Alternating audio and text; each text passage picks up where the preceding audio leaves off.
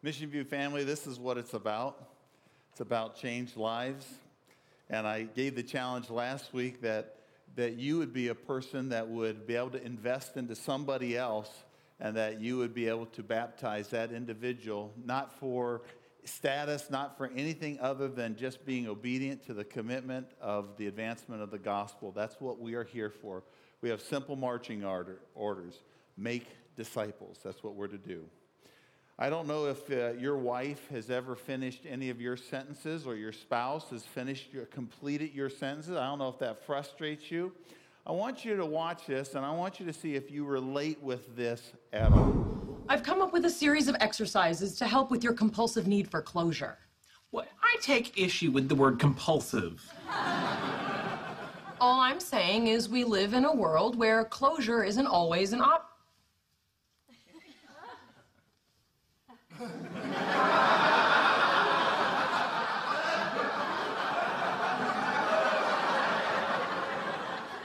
Shun. Okay.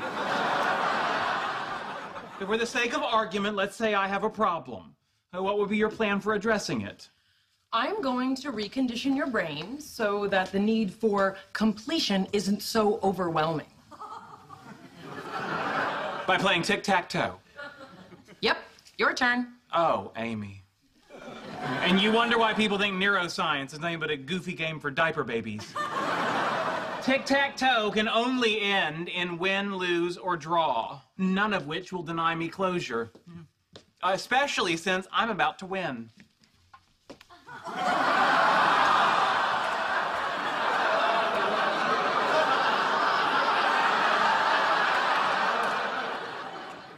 Well, we didn't finish. Exactly. How does that make you feel? The same way any normal person would. Like I want to peel off my own face and tear it in two, and then again and again till I have a handful of Sheldon face confetti. And that's exactly the feeling we want to address with this course of treatment. For the land of the free and the home of the... Next.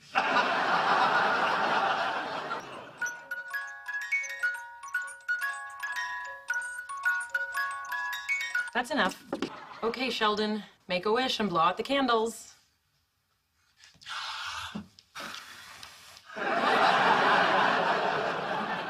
Oops, missed one. Now your wish can't come true. Lucky for you, because I wished you were dead. Amy, I must say, I was skeptical at first, but this has truly been a transformative evening. I'm a little surprised to hear you feeling so positive.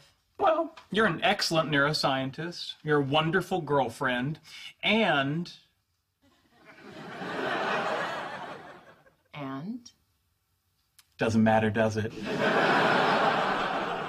I'm proud of you, Sheldon. And a complete sucker.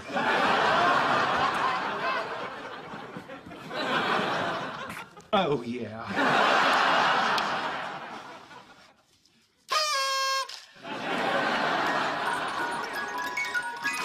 There he is. And the home of the brave. That's not your reality, I don't know. But you'll notice out of this clip, it really points to a truth in life that we need completion in our life.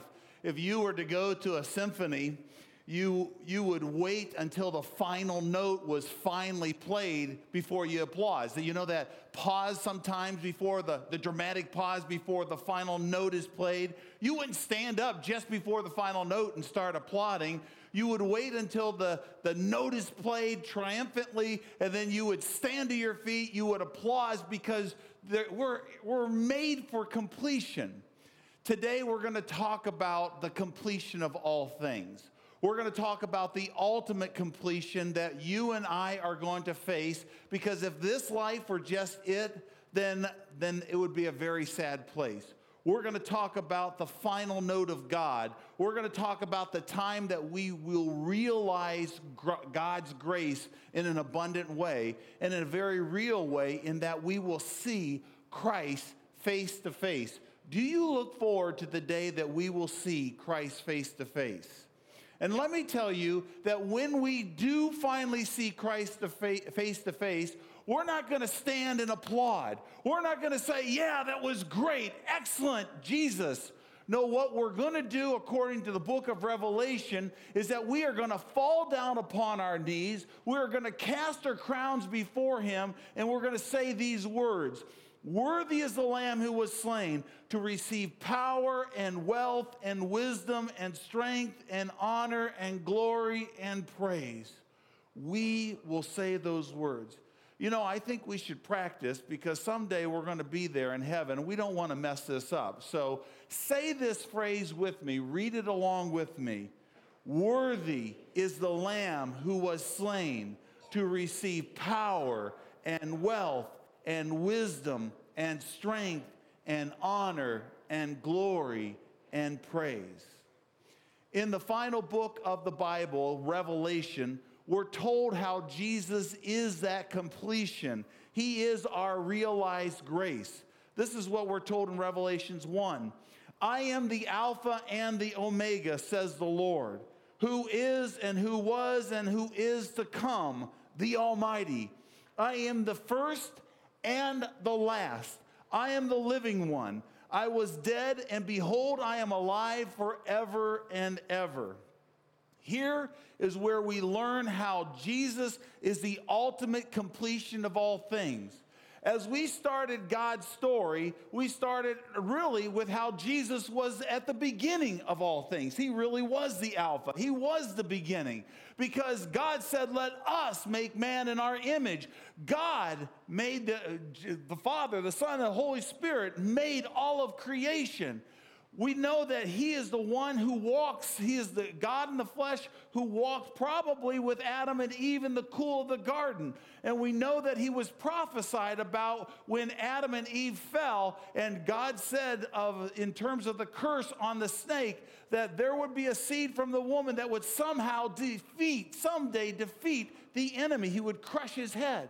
See, Jesus was at the beginning, and yes, he died on a cross, giving us power over the victory of death and the defeat of the enemy, but he will ultimately defeat the enemy at the very end. And we're going to see that today. Jesus is the completion. He is our realized grace, and we will see that. Now, as we went through the Old Testament, one of the things that we saw was one prophecy after another about a Messiah that would come. There was those prophecies that were given, think about it, every single one of them were completely 100% fulfilled. There wasn't a single prophecy about the Messiah that wasn't completely fulfilled.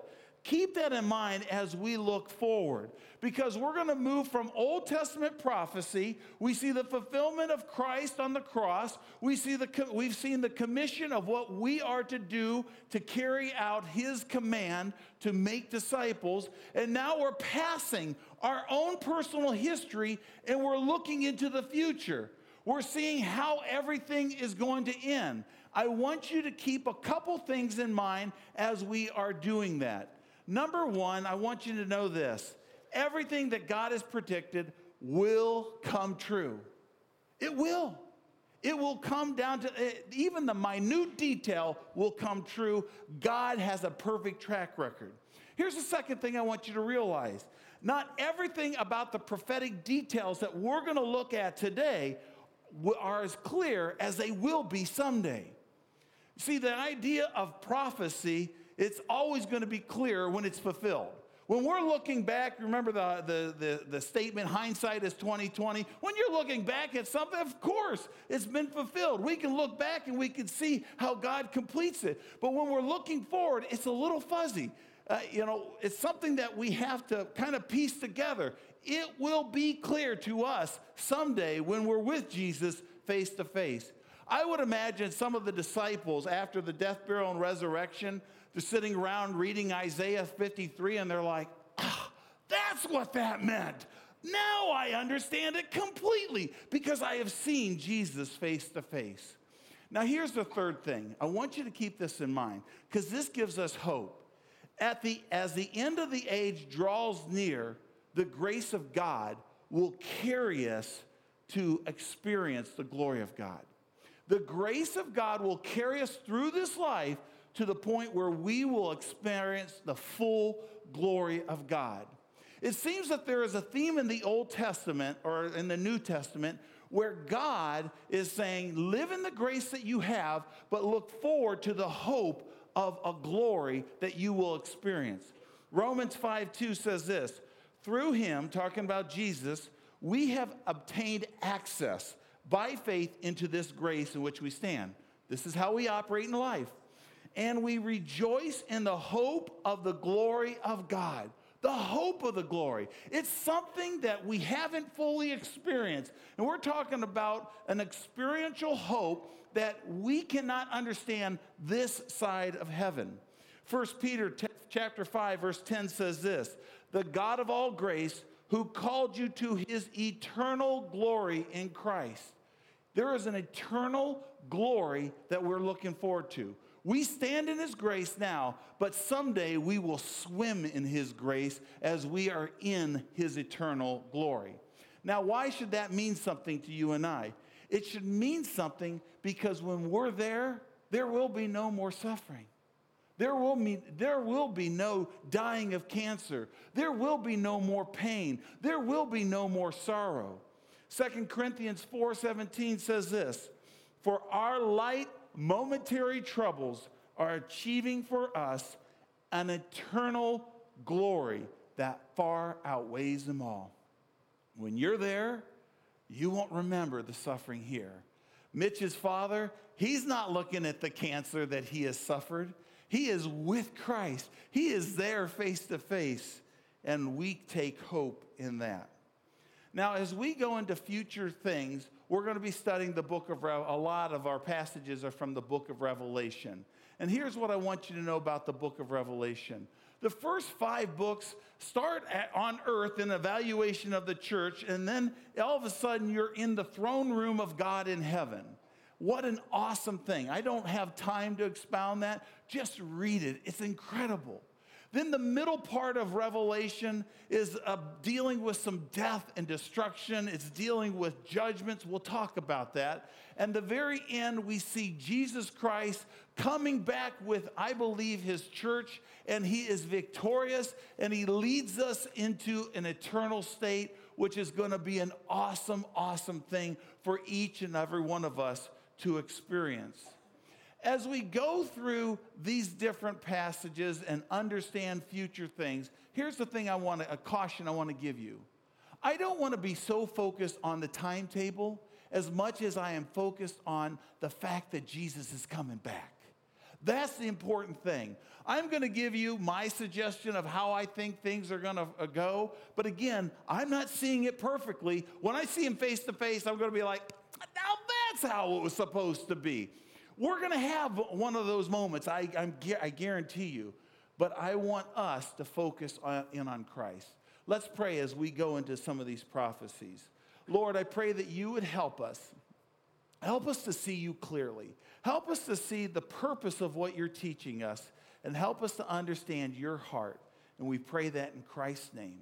Amen. The first event comes out of 1 Corinthians 15 and 1 Thessalonians 14, where it talks about us being caught up with Christ. When I say us, I believe we're talking the church, because he's addressing the church. And this is what Paul says in 1 Corinthians 15. He says, behold, I tell you a mystery. I believe the passage is on the screen. Behold, I tell you a mystery. We shall not all sleep, but we shall all be changed. In a moment, in the twinkling of an eye, at the last trumpet, for the trumpet will sound, and the dead will be raised imperishable, and we will be changed. Notice some of the themes. Trumpet, changed, resurrected. We go to 1 Thessalonians chapter 4. Verse 15, it says this, for this we declare to you by a word from the Lord, that we who are alive, who are left until the coming of the Lord, will not precede those who have fallen asleep. For the Lord himself will descend from heaven with a cry of command, with the voice of an archangel, and with the sound of the trumpet of God. There's a theme developing. And the dead in Christ will rise first.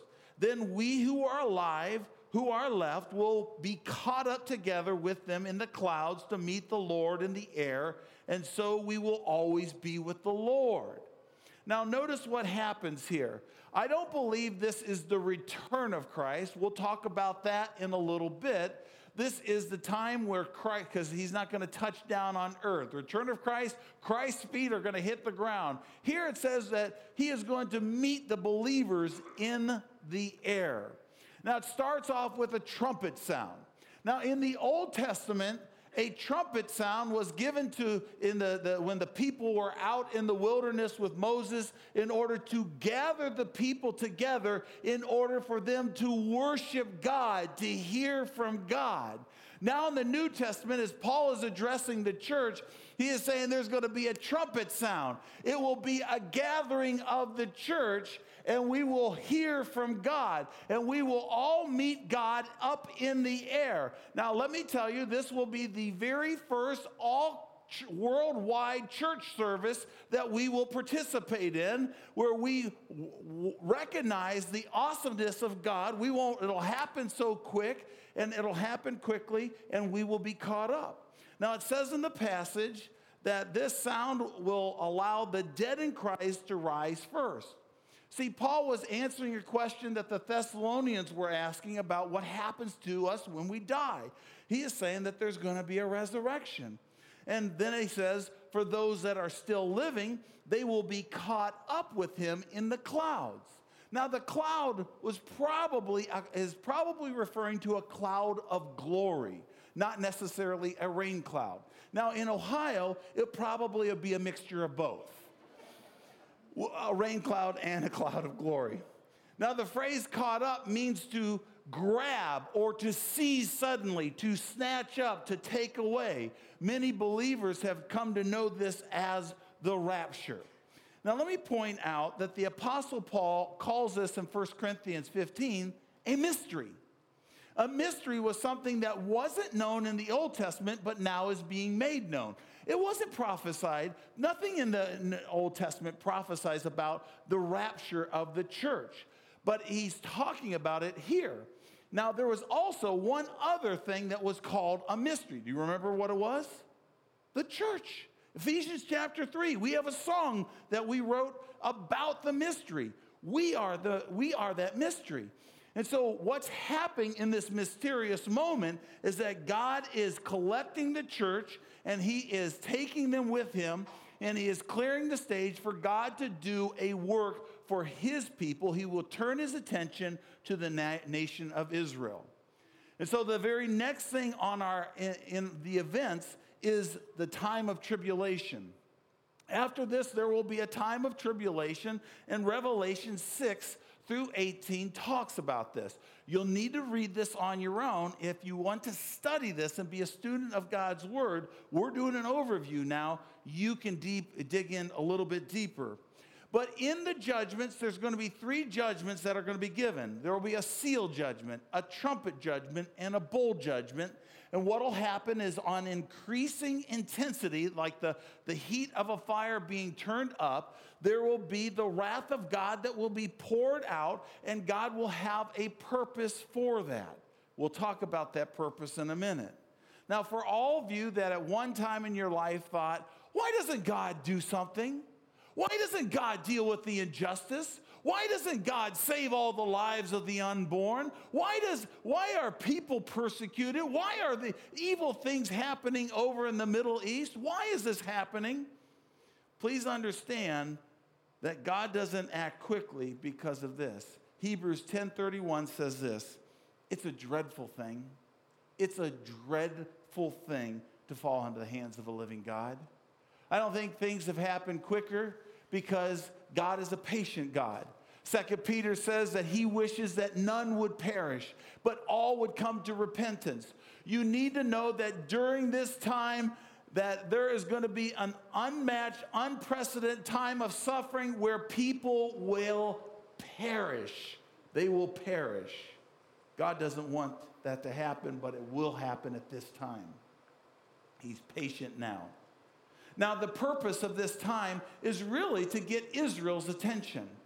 Now, even though the rapture wasn't mentioned and the church isn't mentioned in the Old Testament, the time of tribulation is mentioned. It's called the time of Jacob's trouble. You can look at it in Jeremiah 30, verse 7. In the book of Daniel, Daniel spoke of it as well. He spoke of the 70th week where there will be a time of tribulation. The 70th week was a symbolic measure showing seven years that would take place. There would be a 7-year place where God would pour out his wrath upon the earth, and the goal of it would be to shatter the power of the holy people. That's Daniel chapter 12. You say, why would God do that? His holy people, Israel, why would he shatter the power? See, in other words, what God is going to do is he's going to use the tribulation time to destroy Israel's addiction to itself and to prepare them for the coming of the king. Now, God's going to have to bring them to a very low point for them to finally call out to Christ Jesus. That's why the tribulation is going to take place. And what we know is by the midpoint of tribulation towards the end, Israel will have no friends. There will be no other nations that will have alliance with them. We even see in our world today where the only friend to Israel is America, and how we see our government pulling away from the nation of Israel. It's a scary thing. It's a very scary thing to know that we are now making greater alliances. Even today, there's supposed to be some kind of pact with Iran. Now, Iran has one motto: death to Israel, death to America. It makes no sense. It's kind of interesting. We're going to watch and see what happens. But there's current events that even play in to what's going to happen. Now, there is a silver lining in all of this. During this tribulation time, there will actually be an unprecedented time of people coming to faith in Christ. There will be people that will want to know what is true and what is the hope and how can I understand that hope. And God will release 144,000 Jewish individuals that will be super evangelists who will go out into all the nations, and people will come to faith in Christ from every nation, tribe, people, and language. We're told this in Revelation 14, that these messengers will go out with the eternal gospel to proclaim to those throughout the earth, to every nation, tribe, language, and people. Why does God do that? Well, remember his promise that we talked about last week? How God said, I'm not going to come back until every nation has heard. God has his way for that to happen. God's grace will be extended even in the midst of this judgment. And yet there will be many people that will reject that grace. We're told that in Revelation 16. Well, at the end of this tribulation time, it will build to a place where there will be a final battle at Armageddon, or Megiddo, the valley of Megiddo, Armageddon. Now, what happens during this 7-year time is that the Antichrist, there will be an individual that will rise to power. The scriptures call him the Antichrist. You can read more about him in 2 Thessalonians. Paul addresses the idea of an Antichrist. But what we know is that he will rally support of a confederation of 10 nations, and they will make war against Israel and the God that they represent. Now understand, by the end of that tribulation time, many Jewish people will call out to Yeshua, and they will bow their knees, and they will come into the fold of Christ. And this is what we're told in Revelation 17. We are told that this confederation of 10 nations will have one purpose: to give their power and authority to the beast, in other words, the Antichrist. They will make war against the Lamb, and the Lamb will overcome them, because he is the Lord of lords and the King of kings, and with him will be his called and chosen and faithful followers. This confederation against God and his people will build up to a final battle at this valley of Megiddo, the the battle of Armageddon that will take place. And this will prepare the way for the return of Christ. Turn in your Bibles to Revelations 19. I want you to see this. Revelations 19 is going to describe what this return is all about. I'm not really going to say a whole lot about this. I just want you to listen. And after we listen, we're actually going to sing about the return of Christ. Take a look at what's going to happen when Jesus comes physically to the earth, his feet touch down. It says this, chapter 19, verse 11. Then I saw heaven open, and behold, a white horse, the one sitting on it called Faithful and True, and in righteousness he judges and makes war. His eyes are like a flame of fire. This is Jesus, and the flame of fire represents judgment. And on his heads are many diadems, and he has a name written that no one knows but himself.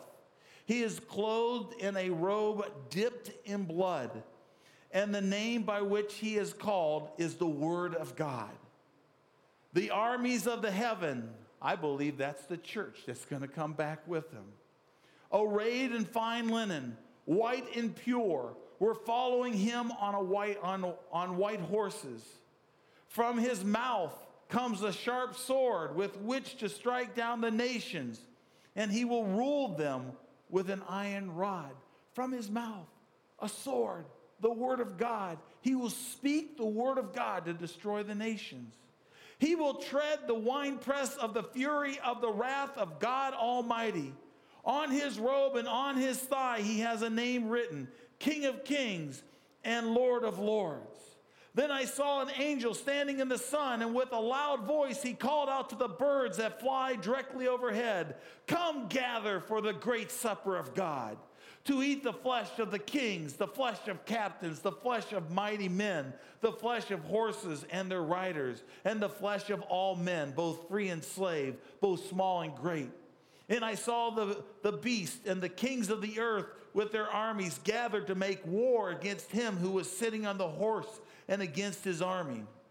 And the beast was captured, and with it the false prophet who in its presence had done the signs by which he deceived those who had received the mark of the beast and those who had worshipped its image. These two were thrown alive into the lake of fire that burns with sulfur, and the rest were slain by the sword that came from the mouth of him who was sitting on the horse, and all the birds were gorged with their flesh.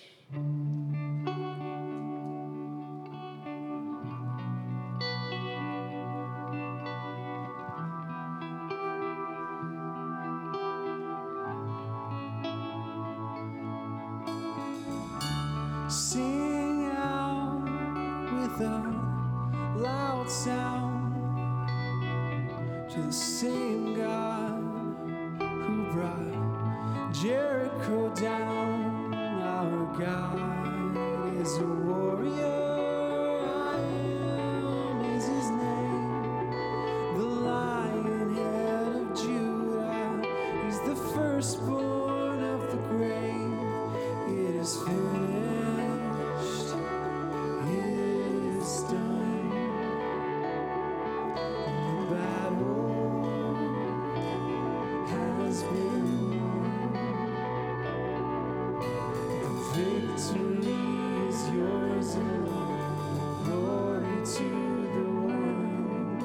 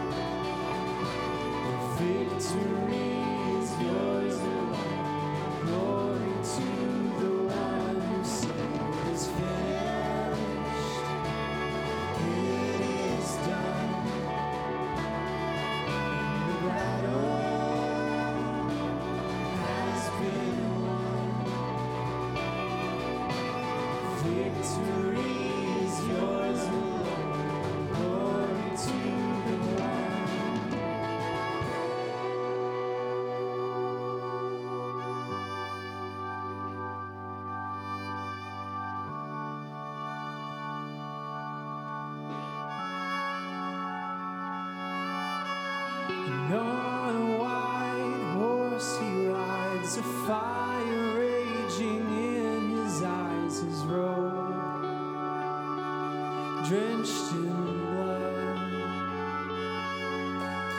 Heaven's army at his side, they call him truth as he divides the righteous from the damned.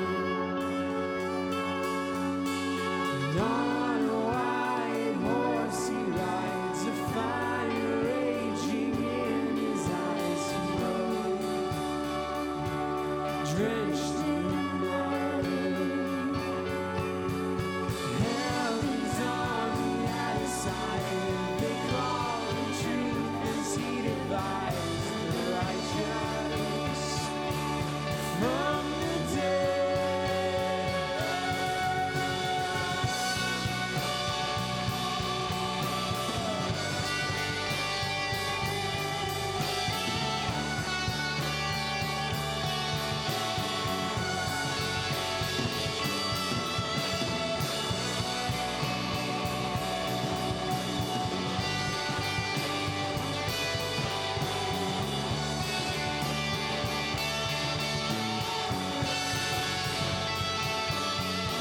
He's the King of kings and Lord of lords, Almighty God, beginning and being King of kings and Lord of lords, Almighty God, beginning and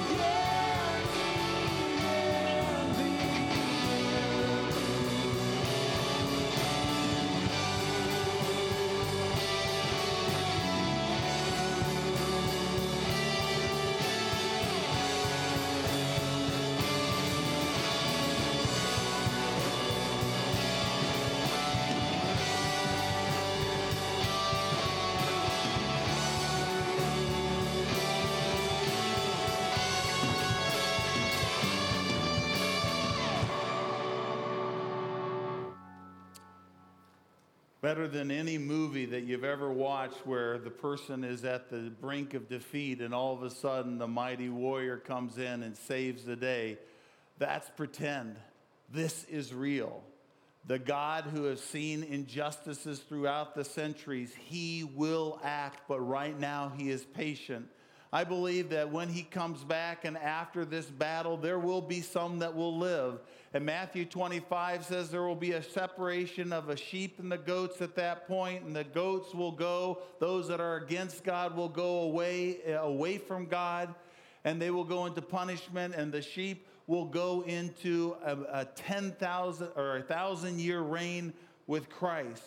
We're told in the next portion of the scripture that there will be this 1,000-year reign. Take a look in chapter 20, verse 1. Then I saw an angel come down from heaven, holding in his hand the key to the bottomless pit and a great chain. And they seized the dragon, the ancient serpent, who is the devil and Satan, and bound him for 1,000 years, and threw him into the pit and shut it and sealed it over him, so that he might not deceive the nations any longer until the 1,000 years were ended. After that, he must be released for a little while. I wish we had time to unfold this. I really do. Then I saw thrones, and seated on them were those who the authority to judge was committed. I believe Jesus is on the throne. He told his disciples, "In the kingdom you will sit on the thrones with me." Also, I saw the souls of those who had been beheaded for the testimony of Jesus and for the word of God, and those who had not worshiped the beast or its image and had not received the mark on their forehead and on their hands. These are people that were martyred during the tribulation. God will bring them back to life. They came to life and reigned with Christ for 1,000 years. The rest of the dead did not come to life until the 1,000 years were ended. This is the first resurrection. Blessed and holy is the one who shares in the first resurrection. Over the second death has no power, but they will be priests of God and of Christ, and they will reign with him for 1,000 years. Now, I want you to know that this 1,000 years, theologians have classified this as the millennium, or the millennial reign of Christ. They label it that because millennial is the equivalent to 1,000 years. But let me tell you more importantly that the Old Testament points to this time. Very clearly, the Old Testament teaches that there will be a reign of Christ in this time called the millennium. We're told in Isaiah chapter 9 that the Messiah must sit on the throne of David. It will happen at this time. We're told in many places in Isaiah and throughout the prophets that there will be a kingdom that would come. Now, I know the disciples were looking forward to that. Remember, just before Jesus ascends, they say, okay, is now the time? Is now the time you're going to bring your kingdom? They all fully expected this kingdom, a literal kingdom. It wasn't a figurative kingdom. It wasn't kind of a kingdom just in their heart. It was an actual kingdom that they fully expected would happen. Jesus says, no, not yet. Be my witnesses. Jerusalem, Judea, Samaria, and uttermost parts of the world. It's coming, but that time's not up for you to know. Now's the time that it comes. We're told in Isaiah 60 about the restoration of Israel. It says, I will make you an everlasting pride and the joy of all generations. You will drink the milk of nations and be nursed at royal breast. Then you will know that I, the Lord, am your Savior, your Redeemer, the mighty one of Jacob. This is the time where the lion will lay down with the lamb. It will be an unbelievable time. We're also told in the Old Testament there will be a time of blessing for the Gentiles. Yes, Gentiles that survive the tribulation time, that come to faith in Christ, will be there as well. I believe the church who comes down with Christ, I believe we will be there present. Now, some people don't believe this to be a 1,000-year reign. I believe if you believe in the literal interpretation of the scriptures, you have to understand that this is true. This is a literal time. I also believe that God gave a promise to Abraham. He says, I'm going to make out of you a great nation, and this is when the nation would be fully realized. And through it, you will have a Savior, and you will impact the world this way. Soon after this 1,000-year reign of Christ, there will be a great white throne judgment. This is where God will do away with evil once and for all. We look at chapter 20, verse 10. It says, and the devil who had deceived them was thrown into the lake of fire and sulfur, where the beast and the false prophet were. They were tormented day and night forever and ever. Then I saw a great white throne and him who was seated on it. From his presence, earth and sky fled away, and no place was found for them. There was no hiding from God. And I saw the dead, great and small, standing before the throne, and books were opened. Then another book was opened, which is the book of life. And the dead were judged by what was written in the books according to what they had done. And the sea gave up the dead that were in it. Death and Hades gave up the dead that were in them. And they were judged, each one of them according to what they had done. Then death and Hades, another translation for Hades is hell, were thrown into the lake of fire. This is the second death, the lake of fire. And then if anyone's name was not found written in the book of life, he was thrown into the lake of fire. Now, please note that this is a judgment for unbelief. This isn't a judgment for those that are Christ followers. We're going to have a different judgment. 2 Corinthians 5:10 tells us about that.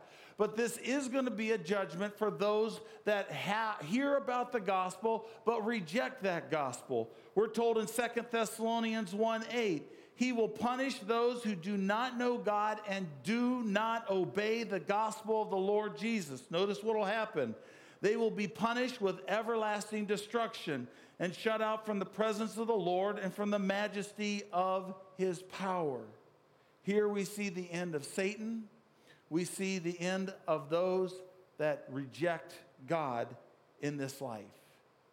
What a sobering moment this will be. I'm so glad that God's story doesn't just end there. God's story then, what God does is he wipes the slate clean. He takes the earth that is defiled and he cleanses it with fire. And the scripture says in Revelations 21 and 22 that he makes a brand new heaven and a brand new earth.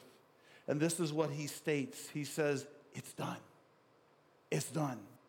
I am the Alpha and the Omega, the beginning and the end. Everything that God set in motion when he created the heavens and earth will now be completely and fully realized.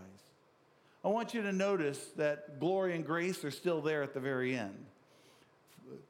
Turn to, if you have your Bibles, turn to Revelation 20 and take a look at this passage. Take a look at verse 22. Look at 21. 22. And I saw no temple in the city. This is our future dwelling, by the way. For it's the temple is the Lord God, the Almighty of the Lamb. And the city had no need for sun or moon or to shine on it. For what? The glory, say it with me, the glory of God gives its light. And its lamp is the Lamb. Its light by its light will the nations walk, and the kings of the earth will bring their glory into it. And its gates will never be shut day by day, and there will be no more night. They will bring into the glory and the honor of the nations, but nothing unclean will ever enter into it, nor anyone who does what is detestable or false, but only those who are written in the Lamb's book of life. It'll all be about the glory. But we will swim in the grace of God. Take a look at chapter 22, verse 1. Then the angel showed me the river of water of life, bright as crystal, flowing from the throne of God and from the Lamb, through the middle of the street of the city. Also on either side of the river, the tree of life with its 12 kinds of fruits, yielding its fruit each month. We haven't seen this since the Garden of Eden. The leaves of the tree were for the healing of the nations. No longer will there be anything accursed, but the throne of God and the Lamb will be in it, and servants will worship him. They will see his face, face to face, grace fully realized, and his name will be on their forehead, and night will be no more. They will need no light or lamp or sun, for the Lord God will be their light, and they will reign forever and ever. It's always been about the glory, and it's always been by the grace of God. My friends, we've made a journey. We've seen that this is a linear journey, that God's actually going somewhere. He's doing something. We've seen the failures of man, and we have seen the faithfulness of God. We've seen the miraculous of God bringing a Redeemer who conquered death and was resurrected. We saw the event of our commission to share the good news, and now we've looked forward into the future when we will see Christ face to face. And you ask, so what now? What do we do with this information? 2 Peter tells us, since everything will be destroyed, since we'll go through these kind of tribulations and the earth will be cleansed, what kind of people ought you to be? You ought to live holy and godly lives as you look forward to the day of God and speed its coming. Here's the application. If you don't know Christ, come to him. Repent of your sin. Give your life over to him, because he is a holy God, and he is a God who demands perfection, and you don't have that perfection. He did it for you on the cross, died to give you victory. He shed his blood so that you can have a living, vibrant relationship with him. He was the fulfillment of all the prophecies. If you say, I don't know if I can believe it, look at all the prophecies. Evidence, empirical evidence. Factual things that were fulfilled hundreds and thousands of years later. What evidence do you need? He is real. He is the King of Kings. He is the Lord of Lords. And I appeal to you, if you don't know him, give your life fully to him, because if you want to be with him for eternity, then you better start right now. And if you are a Christ follower, what are you to do? You are to live a holy and godly life. No more middle of the road. No more will we live in both worlds. We are to be a holy people. We are to be a set-apart people. And we are to be called out, ecclesia, the church, That's what we're to be. We're to be a godly people. How do we become like God? We carry what attributes we can. God is a loving God. You be loving. God is a God full of grace. Extend his grace to those through the gospel around you. God is a faithful God. You show your faith and trust in him. Be godly. Be holy. But my friends, we can only do it. We can only do it with his strength. And as we sing this last song, I want to encourage you, if you need him, would you sing it like you mean it? And I'm going to tell you, if you haven't given your life to Christ, just during this last song, say, God, I may not understand everything, but I yield to you. And I ask that you would come talk to me afterwards, or talk to Pastor Brian, or talk to one of the leaders in the church, because we want to help you in this journey.